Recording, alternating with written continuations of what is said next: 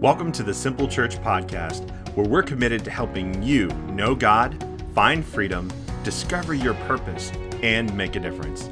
Let's get to today's message.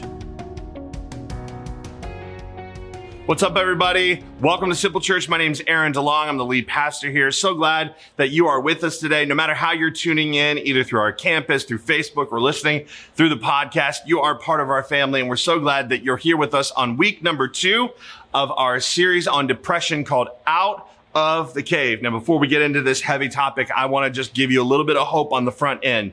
You need to know that God cares about your mental health and that He has freedom in mind for you and that there is a path towards that freedom. In fact, Jesus came so that we could experience freedom, and He also offers us a full and fulfilled life, which means that you can come walking out of the cave that is your depression, your anxiety, and your worry. You can live a life where you know God, where you find freedom, where you discover purpose, and where you live a life that is making a difference.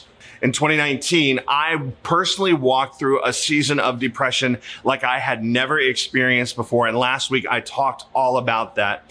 But as I came out of that season of depression, a friend of mine challenged me to make sure that I shared my story. I had been keeping it kind of private for a while and really just processing it with my friends and my family that were close to me. But he said, Aaron, I really believe that you've got a story to share, and God has brought you through this, and there's a huge opportunity for you to make an impact. And so I did. I shared that story in what we call Church on the Go. It's the Sunday between Christmas and the very first Sunday of the new year. And a lot of people are traveling. And if I'm being honest with you, not a lot of people saw it. And I kind of figured that might be the case. And if I'm being honest again, I thought it was safe to share it there. And because I knew that not everybody was going to see it, I was kind of scared about how people would perceive me, how people would look at me if they knew that I had struggled with depression. And even in that video, I was just on the other side of it. I had just come through and had begun to see the light and was experiencing some health in my life.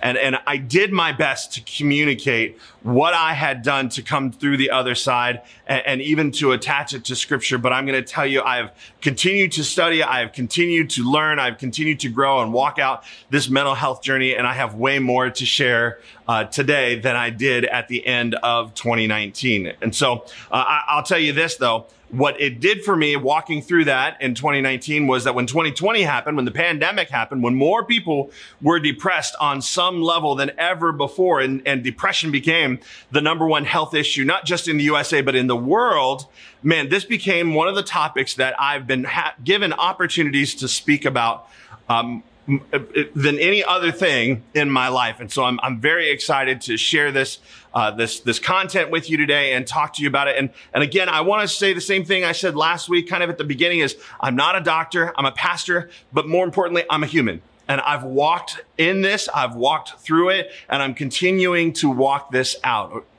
And so you need to know that I think that medication and counseling are viable means of dealing with depression. That I agree there are biological causes to it, but I also believe that there are things in our lives that we can do to take control of it. And we see that played out in scripture. And so if you missed last week, we talked about how we got into the cave, and I would love for you to do that.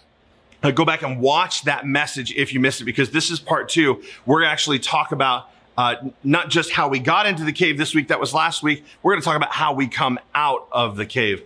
And this particular series that we're doing is based on a content from the book of the same name called Out of the Cave. It's by Pastor Chris Hodges. I really love his teaching style, and I love the light that he has shed on this, not just from a secular worldview, but from a biblical worldview. There's so much hope. And I would encourage you that if you have walked through depression or you know somebody that is walking through depression, this series will be a huge help for them, and you can share it with them. But this book will really dive deep into some very, very practical things that I won't have time to share in these 2 weeks of messages. So make an investment in yourself or in someone else's mental health. Dive in and get this book again, Out of the Cave. The subtitle is Stepping into the Light When Depression Darkens What You See. And so this series in particular, what we're going to do is we're going to look into scripture, and it's focusing on one major character. There were multiple that we see in scripture that actually experienced and walked through depression. But where we want to focus and what we've been looking at last week and this week is the prophet Elijah, and his story. Just a quick background. Elijah, his story is found in 1 Kings 18, and he's coming off of two very great victories. The biggest one is where he does a showdown with the prophets of Baal, and they're like, hey, whichever God, meaning Elijah, your God, or our God, consumes our sacrifices on these altar with fire is the real one and true God. And so the prophets of Baal called on Baal, which was a false god, to consume their sacrifice with fire, and he didn't answer because he's not real. And then Elijah says, God, consume this sacrifice, and fire falls from heaven, and it happens. And as a result, it was declared that Jehovah was the real God. And so all the prophets of Baal, all 850 of them, were killed. And so Elijah's on this huge victory. And evil King Ahab, who was ruling at that time, went to his wife Jezebel and told her what happened. And Jezebel sent the equivalent of a nasty text message to Elijah and threatened his life. And what we see in scripture is that 3 verses later, after this huge victory, Elijah runs off, abandons his friends, winds up in the desert, and is praying for God to end his life. He ended up in a cave.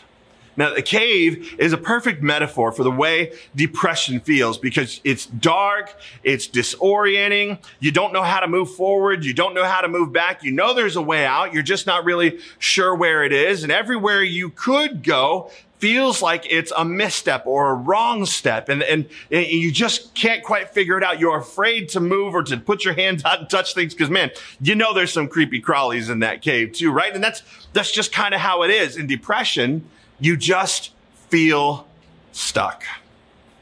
And in 2020, when the pandemic started, I think everyone experienced depression at one level or another. And so last week, as we began this series, we talked about how we got into the cave of depression, which psychology and psychiatrists confirms that there are contributing lifestyles, factors that led Elijah into this cave of depression. We talked about 6 very specific ones. They were life imbalances. Man, his life was just all over the place. There was no balance to it. The comparison trap. He was comparing himself to other people and therefore was depressed. He had difficulty processing the pain in his life. And I think we struggle with that sometimes too, having a right understanding that pain is inevitable and the right ways to deal with it.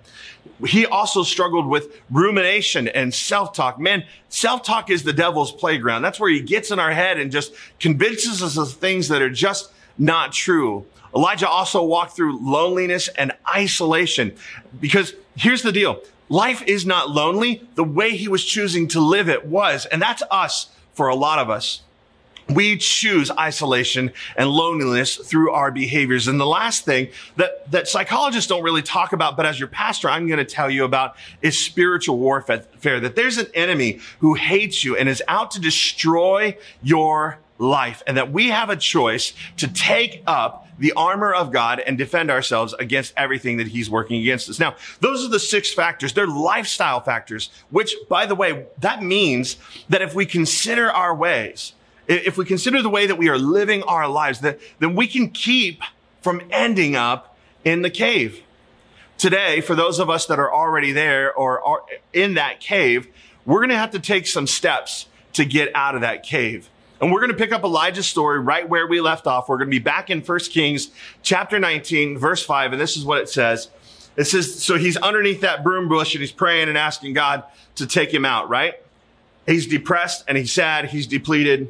And he says, then he lay down under the bush and he fell asleep. And all at once, an angel touched him and said, get up and eat. Now, I like that.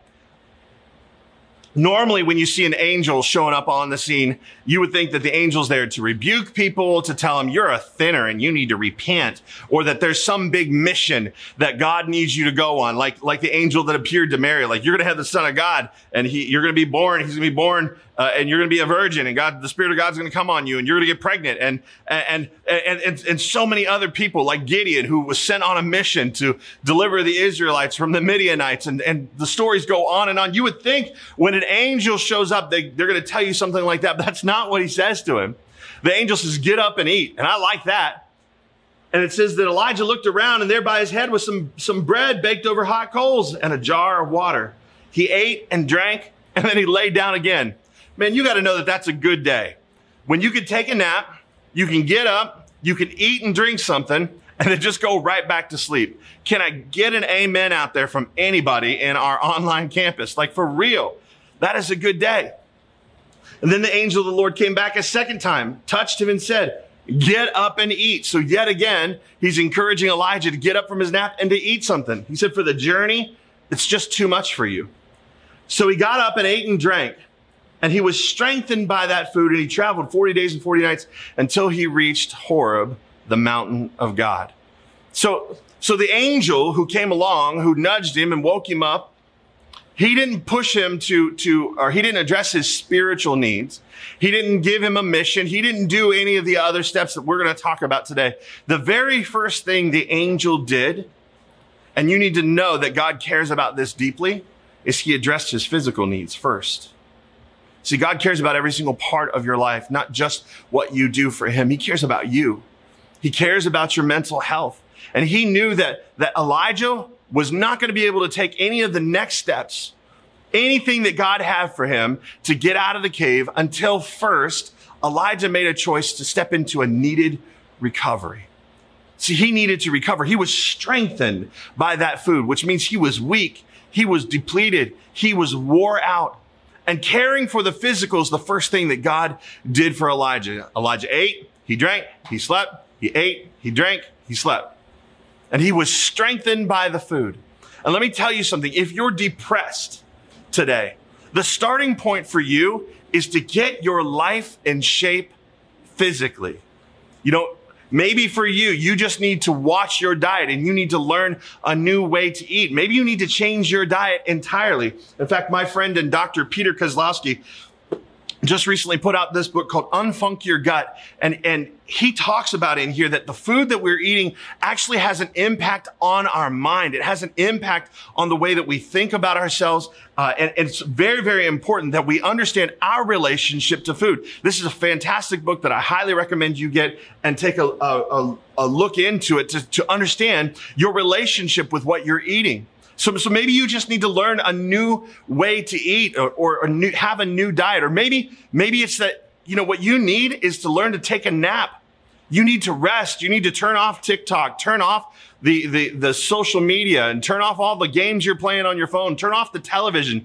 Get it out of the bedroom so that when you go to bed at night, you are not tempted to do anything else. In fact, for me, I keep my phone downstairs on a charger so that I'm not tempted to lay there until 3 a.m. scrolling with my finger, just doing this. We just need to commit to getting some more sleep. Or maybe it's that you need to get some exercise and sunlight. Find an exercise that you like to do and get outside. Go on walks. One of the greatest gifts to me is when I was feeling down and first coming out of the cave was to do exactly that, was to go on a walk with my wife, get my dog, go by myself, but just to get outside, get some fresh air in my lungs. Or for you, maybe these things are all in order, but maybe what's keeping you down and that you need to address first is a physical issue. Maybe there's a pain or there's some kind of hitch in your giddy up, as I like to call it. Something about your daily life that is causing you pain. Maybe it's a back condition or a knee condition or something that you need to take care of and you've been putting off going to the doctor. Or maybe you've gone to the doctor and they've recommended a surgical treatment that you've just been putting off for too long. I understand that. I needed to have back surgery. I walked through 2 decades of pain, and it was too much for too long. And it was one of the major contributing factors to my depression. And none of the things that I was going to do, none of the mental health stuff I was going to walk through made any sense for me until I dealt with my back. I believe that God had more for me in my life, but I needed to get physically well first. And so in 2019, a decision I had been putting off for years For years, I made a decision to have major reconstructive back surgery and had a spinal fusion surgery, and I'm all healed up now. And now I have the opportunity to work on my physical health as well. And I'm doing that, which I couldn't have done until my back was fixed, because working out was just too hard for me. Going on walks was impossible. I couldn't even stand to preach towards the end of that time period. You know, when I think about that, I think about my condition, that it's kind of a perfect metaphor for our lives. You know, many of us can't do what doctors and counselors and our psychologists or our therapists or the people that we look to for counsel in our lives, we can't do what they're recommending for us to do because we're simply too sick in other areas of our lives. That what we need to do is step into a needed recovery. You say, well, Aaron, how do we do that? How do we do that? Well, for me and for you, it's as simple as just taking control of our schedules. You need to reclaim your time. You need to build it into your calendar and prioritize your physical health in whatever way that looks like. Because if I don't prioritize my life, someone else will. Moses prayed this prayer that's found in Psalm 90, verse 12. He said, teach us to number our days and recognize how few they are. Help us to spend them as we should. I mean, I think there is a way that we ought to be spending our lives, but too many of us are busy living out the agenda that somebody else has for our lives. We're busy living out the agenda of the Joneses, trying to keep up with them. We're busy living out the agenda of the American dream. We are busy running here and there all around the square. We got no margin in our life. And so because we haven't created limits and we have no margin in our lives for rest and recovery, many of us don't even Sabbath. We think that we're going to go to church on a Sunday morning. We're there for an hour, maybe 2 hours, and that's our Sabbath. But let me tell you something. The Sabbath was not just meant to be a few hours in the day at church. It was intended to be all day. And it was intended to be a festival. It was intended to be something that you celebrated, that you would spend the entire day resting. So what does that mean? Go to church, attend church online, or join us for an online gathering, and then go home, get something to eat, take a nap. Get up and eat again. Take another nap. Wake up and order Chipotle. Take another nap. Man, what we need to do is get our arms around our time, get our arms around our schedule so that we can step in to a needed recovery. And that's the first step that we need to take in order to get out of the cave. I got 5 steps for you. Let's keep going. Look what happened in our story. Back to 1 Kings 19, verse 9 says, there he went into a cave and he spent the night, right? And the word of the Lord came to him. So what are you doing here, Elijah? And he replied, I've been very zealous for the Lord God Almighty. The Israelites have rejected your covenant, torn down your altars, and put your prophets to death with the sword. I'm the only one left, and now they're trying to kill me too. He's having this pity party for himself and responding to the God, which, by the way, we learned last week, all this rumination and self-talk had convinced himself he was the only prophet left, which is just totally wasn't the case at all. And the Lord responds to him and says, doesn't even address what he just said. He just gives him a step. So for us, we've got another step to take. We need to step into a needed recovery. But here, watch what God says. Go out and stand on the mountain in the presence of the Lord. Man, for all of us, what we need today is an encounter with God. Elijah was about to encounter God. The verse goes on and says, for the Lord's about to pass by. Like he was about to encounter the very presence of God. It says, then a great and powerful wind tore the mountains apart and shattered the rocks before the Lord, but the Lord wasn't in the wind. And after the wind, there was an earthquake, but the Lord wasn't in the earthquake. And after the earthquake came a fire, but the Lord was not in the fire. And after the fire came a gentle whisper. See, we need more moments like this, more moments where we experience the presence of God. That's why the second step is we need to step into a God encounter. You know, for Elijah, what's happening here is this earth, wind, and fire is on display. God said, I've got something for you to see, Elijah. Go out to the mouth of the cave. Notice Elijah didn't leave the cave. He just stood in the entryway of it. And as he stood there, God's putting on a fireworks show for him. The wind blows, there's an earthquake, and then there's this big display of fire. And what God was doing was reminding Elijah of his tremendous power. But see, it wasn't God that was in that moment, in any of those 3 moments. God's presence came in a still small voice. See, I think for us simple churches, we look for the dynamic. We want the big expressions, but God is more often found in the intimate. You need to understand there's no substitute to the power and presence of God in your life. I believe with all my heart, this is the greatest antidepressant that there is. It's a fresh awareness of God's presence in your life. But our issue is we want God to do the spectacular every time. We want these big grand gestures. We want him to give us all of our wants and to check off all of our lists and to heal all of our aches and our pains. And we want all the comfort. We want all the ease. We want all the blessings and the riches. And we want God to show up real big. But sometimes God would rather whisper to us. And I think it's important that we learn to create environments where we can get close to God, where we quiet our souls, where we learn to make room for God, not just in our schedules, but our minds, in our hearts.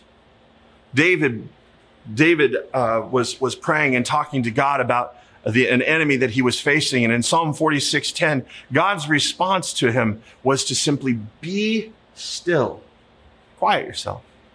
Quiet your heart, quiet your mind, and know that I am God. What he's talking about here is worship. You say, well, Aaron, I sing worship songs all the time. I've got my favorite one. It's 10,000 Reasons. Bless the Lord, oh my soul. Oh, my soul. And all that is within me. Bless his holy name. I don't think those are even the words. I just totally went a different direction with that. It doesn't matter.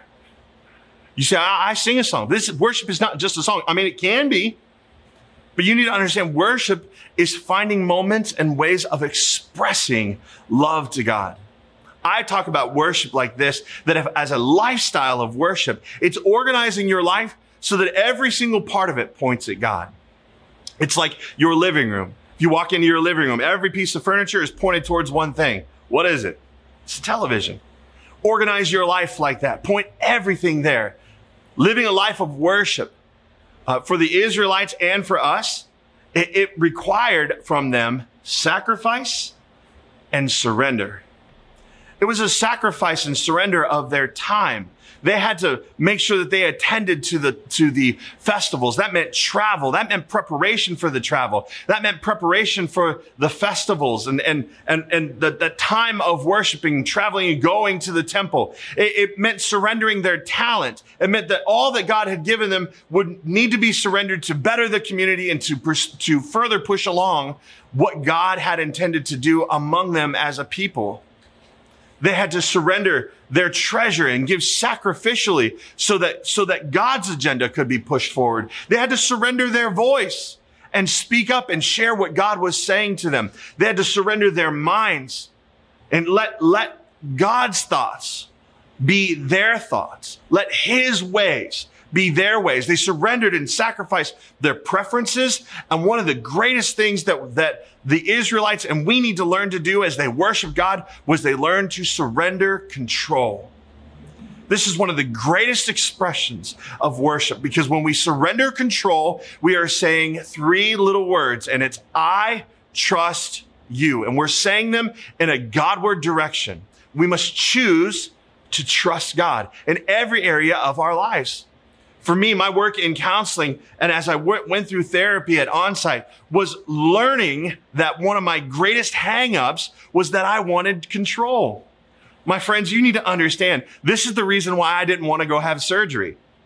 Because I knew that to go through surgery meant I was going to have to take time off.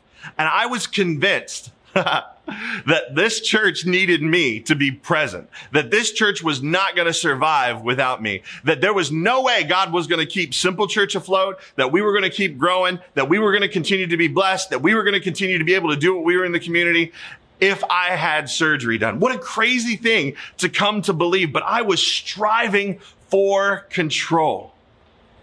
To have surgery meant there would be this recovery that would completely take away control from me. And I learned as I surrendered that control, I remember the day that I called and made that appointment for the surgery. I had to wait 2 months in order to have the surgery done. but it was an act of choosing to trust God. And it was an act of worship for me. And what happened when I chose to take a step and to worship him in this way, to trust him, that's when I learned more about him. That's when I encountered him in a powerful way. And I learned that what he wanted to do through me was bigger than anything I could have ever imagined when I chose to worship him through trust. We need to learn to encounter God through our worship in big moments and small moments. Those small moments matter because all those small moments add up to very big ones. When we go back to the book of Psalm, we find this man named Asaph. And Asaph was the equivalent of our worship pastor, Karen Esther. Asaph was depressed about the wicked world. And when you read verses 1 through 15, he's complaining about how the wicked are prospering and he doesn't understand it. And how come they don't care anything about being pure? They don't care anything about being holy. And yet they're prospering. And it says in verse 16 through 17, he said, when I tried to understand all this, it troubled me. He got depressed. And it troubled him deeply. He said, until I entered the sanctuary of God. See, he needed to encounter God. And you do too. So first step out of the cave is we need to step into a needed recovery. And the second thing is we need to take a step towards a God encounter. Watch what happens next in Elijah's story, picking up at verse 13. It says, when Elijah heard it, so we're talking about the still small voice, he pulled his cloak over his face. Now your face, by the way, represents your identity. Like if we were just to look at a picture of you and your face is covered up, we may not know who you are because your face is your identifying marker. And Elijah was covering up his face. He had forgotten who he was. He had lost part of his identity and was even potentially ashamed of it. And he went out and he stood at the mouth of the cave. And then a voice said to him, again, he's not out of the cave yet. He's standing at the mouth of the cave. And then a voice said to him and asked him the same question he asked him before. What are you doing here, Elijah? And he replied and gave the same answer he gave before. I've been very zealous for the Lord God Almighty. You can tell he's repeated this story to himself a couple of times, right? Saying the exact same words. He said this to himself over and over and over again. The Israelites have rejected your covenant, torn down your altars, and put your prophets to death with the sword. And I'm the only one left. And now they're trying to kill me too. Sniff, boo, hoo. See, Elijah's not out of the cave yet, but at the mouth of the cave. And because there were some more steps for him to take. And he pulled his cloak over his face to hide himself. And he gives this same complaint. And that complaint that he gave, by the way, just simply wasn't true. He had a flawed understanding of himself and his reality. And that's why we need to take the third step, and that's to step into a true identity. See, an incorrect identity does the same thing to us that it did to Elijah. It makes us believe a narrative that is just not true. That's why I believe it's important for you, even in this online environment, to make sure that you prioritize attending church. And then when we have in-person gatherings, to be there. For those of you that are able to be there, that your health concerns are alleviated, to put it back into your calendar, get back into a routine to do that. Because here's what's going to happen. Each week, I'm going to tell you who God says you are. I'm going to tell you the truth about who you are. And you need that truth to replace all the lies of the enemy that are in effect in your life. The lies that you've heard about yourself on Facebook, on social media, on Instagram, on Snapchat, the lies that the world has told you about yourself. You need to know that you can know God, find freedom, discover purpose. You can make a difference. You need to know what God says about you so that you can defeat those lies, so you can step into your true identity.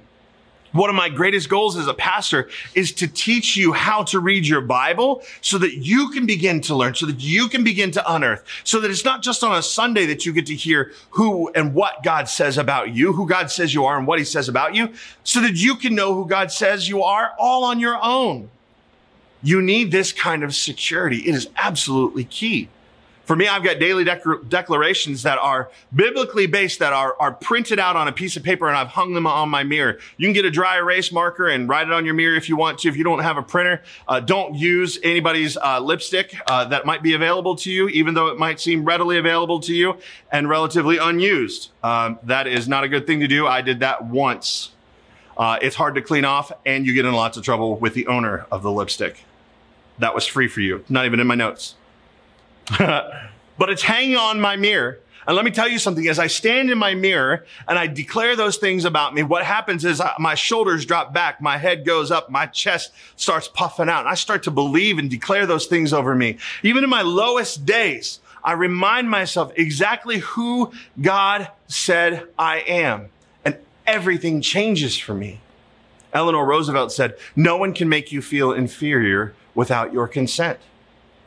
My friends, you need to understand that God made you and he's got a lot to say about who you are.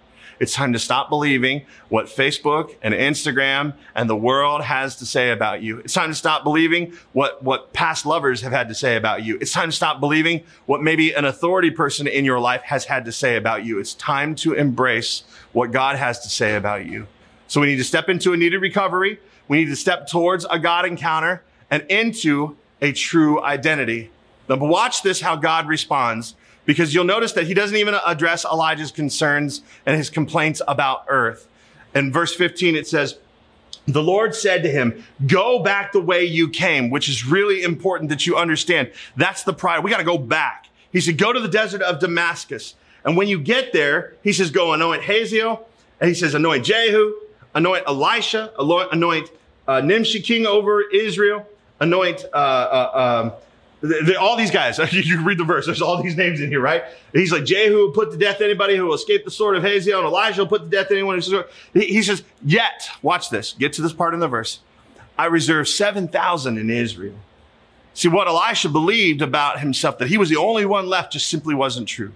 God said, "I got 1,000 people in Israel whose knees have not bowed down to Baal and whose mouths have not kissed him."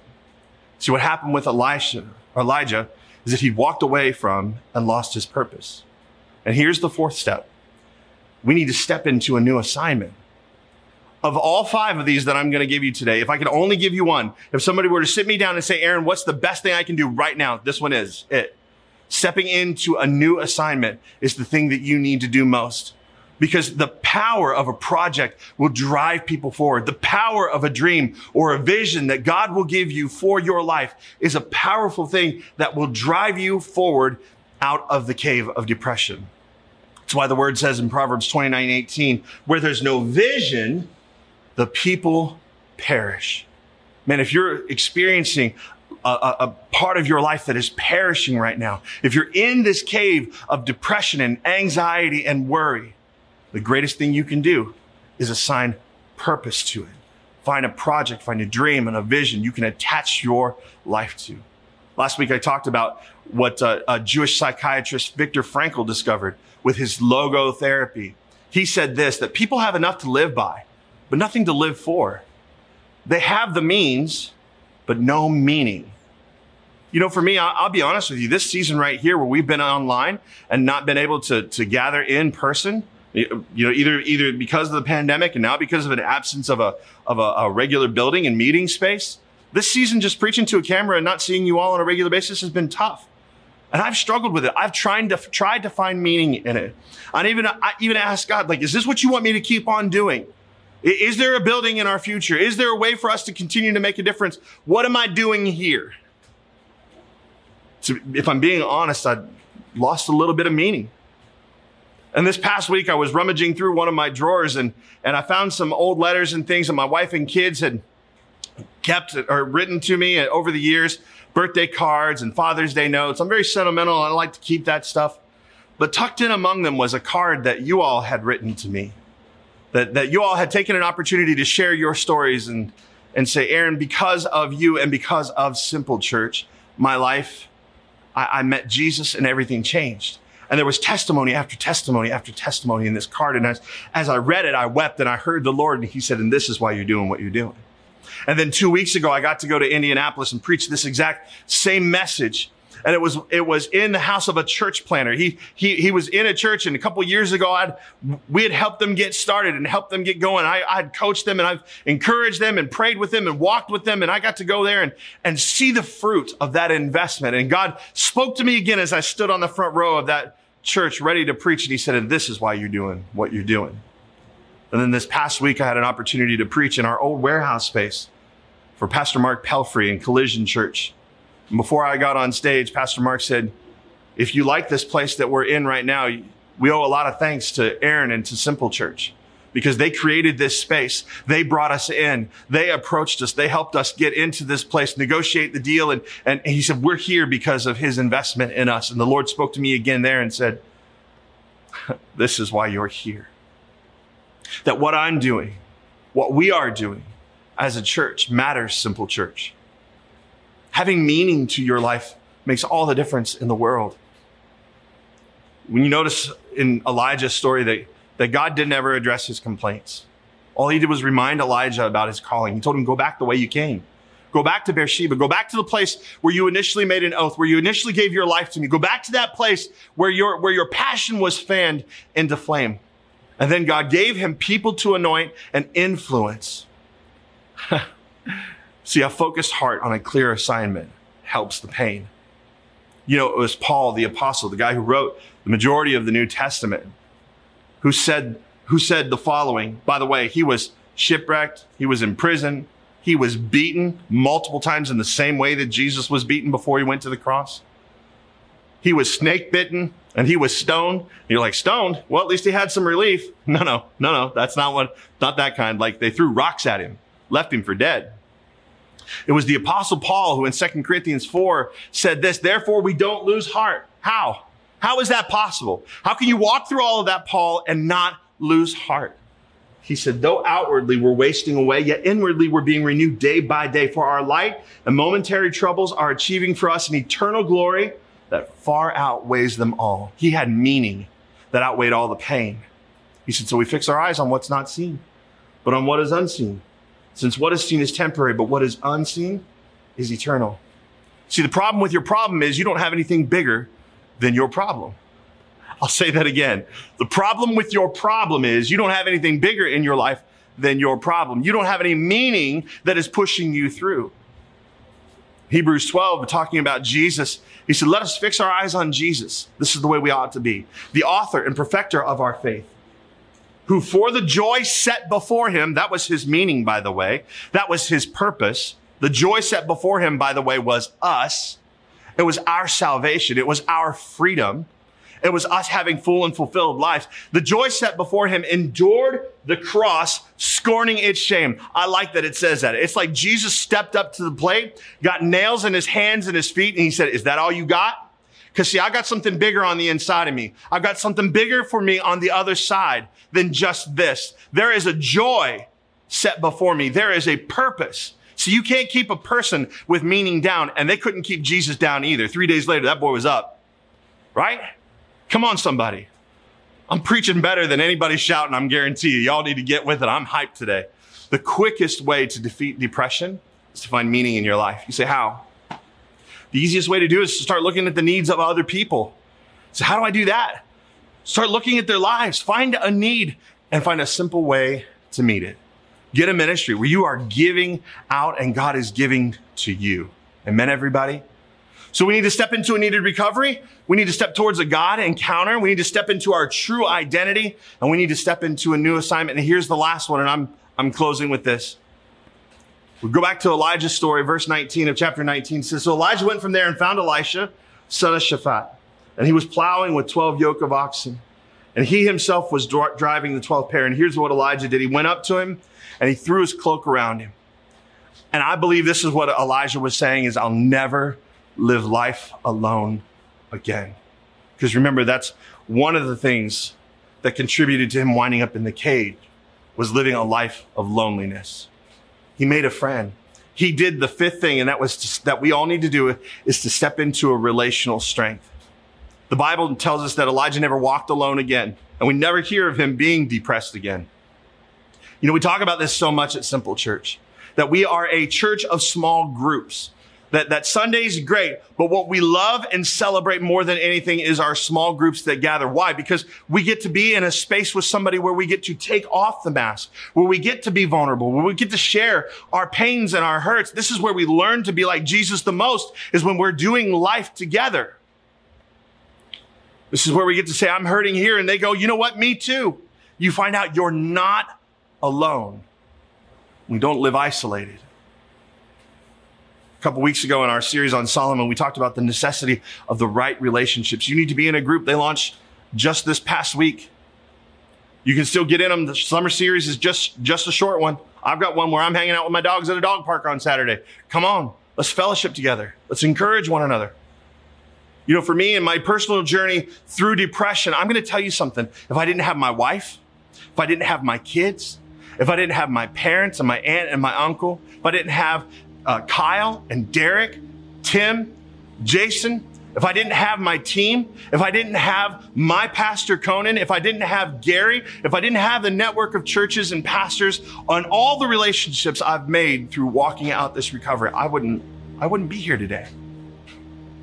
That's why Kevin Eikenberry encourages us to look carefully at the closest associations in your life, for that is the direction you're headed. You don't need to walk this life alone. You need to form some relationships. Step into that relational strength. Listen, Simple Church, I'm praying for all of us. It's time that we begin to take steps so that we can step out of this cave of depression, step into a needed recovery, step towards a God encounter and into a true identity, finding meaning in a new assignment, and commit to finding relational strength. Amen, everybody? Let's pray. Father, today I'm praying for each and every single person that is watching this. Lord, I know that this message is going to be shared across social media platforms. It's going to be shared in living rooms. It's going to be shared in conversations. And Lord, I pray in each one of those places and spaces, you would fill it. You would fill it with your spirit and your presence, Lord, and your power. I pray that people would find freedom as they engage this content, as they begin to apply it to their lives, Lord, as they begin to take steps towards that needed physical recovery, God. Lord, I pray that you would make it plain, give them wisdom and insight into themselves so that they understand that step that they need to take and the importance of it, and surround them with people that are willing to help them take that step and counsel them in that step. Lord, help us to arrange our lives so we live lives of worship where everything is pointed towards you as we express our love and adoration for you and encounter your presence on a daily and regular basis. Lord, help us to step into our true identity, Lord. Make it clear in your word to us as we read it, as we engage with it, who we are in light of who we've been told we are. Lord, help us to find meaning in a new assignment and commit to finding relational strength, Lord. Commit to getting in a group. Commit to surrounding ourselves with fellow believers who will encourage us, pray for us, and help us become more like you. Father, as we commit to these steps, I pray that we will walk out of this cave of depression with clarity and with freedom that you've promised us. Now, it's in this moment I'm going to continue to pray, and I just want to share with those of you that maybe you don't have a relationship with God. This is one of the most important things, and this is one of the steps here, is encountering God.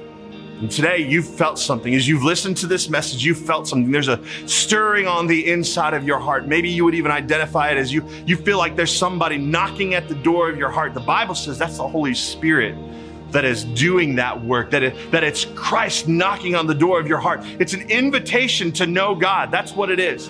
And today, if you're ready to respond to that invitation, to have a relationship with God, so you have his power, you have his authority, you can understand your identity. If you're ready to do that, I'm ready to pray a prayer with you. Repeat these words after me, knowing that the words aren't so important. It's just your heart that believes. So pray these words. Say, Jesus, I need you. Come into my life. Forgive me of my sins and make me brand new. Fill me with your spirit, showing me how to live for you and how to tell others about you. Thank you, Jesus. Amen. And if you prayed that prayer, the Bible says all of heaven's having a party over your decision today. We celebrate that with you as well. In fact, I'm going to ask you to take one more step today before we end our time, and that is to fill out a digital connect card so that we can help you understand your next spiritual steps. We want to make sure you've got a Bible so that you can be reading God's word. We'll even guide you through it, where you can start, because you don't want to start at the beginning. There's a great place to start. You want to learn all about Jesus as best you can in Matthew, Mark, Luke, and John. We also want to help you make sure you get connected with our family here, because you're part of that now. So make the second best decision you can make right now, and that's to fill out that connect card so that we know that you've made that decision today. Amen, everybody? All right, well, as we are wrapping up today, I also want to give you an opportunity to give. If you're here as a guest, you're under no obligation to give. We're just glad that you're here with us. For those of you that you've made a commitment to live sacrificially and give of your tithe, or maybe the Lord's even speaking to you about giving to the building fund or to give to missions work, man, there's opportunities to do that digitally. You can mail in your gift as well. All that information is here on the screen. You can pause this video if you need those details, but we thank you so much for your faithfulness. We've got some huge stuff on the horizon. This week, we got some huge news about a building. Man, my request for you is that you would be praying. We've got an offer on the table that has been accepted, and we are now pursuing financing. So be praying for us as we pursue proper financing. May we find favor, and may we find the right bank to work with, and the right interest rate, my goodness, and the right funding, man. I believe that God has funds we don't know anything about, and maybe somebody will come along and just pay for the building for us. We have no idea, but just be praying for the financing to come through, and so that we can have a home very, very soon. Amen, everybody? All right, God bless you guys so much. Remember, we are gathering together next Sunday for Father's Day at the Marcus Theaters. I can't wait to see you there. Love you guys.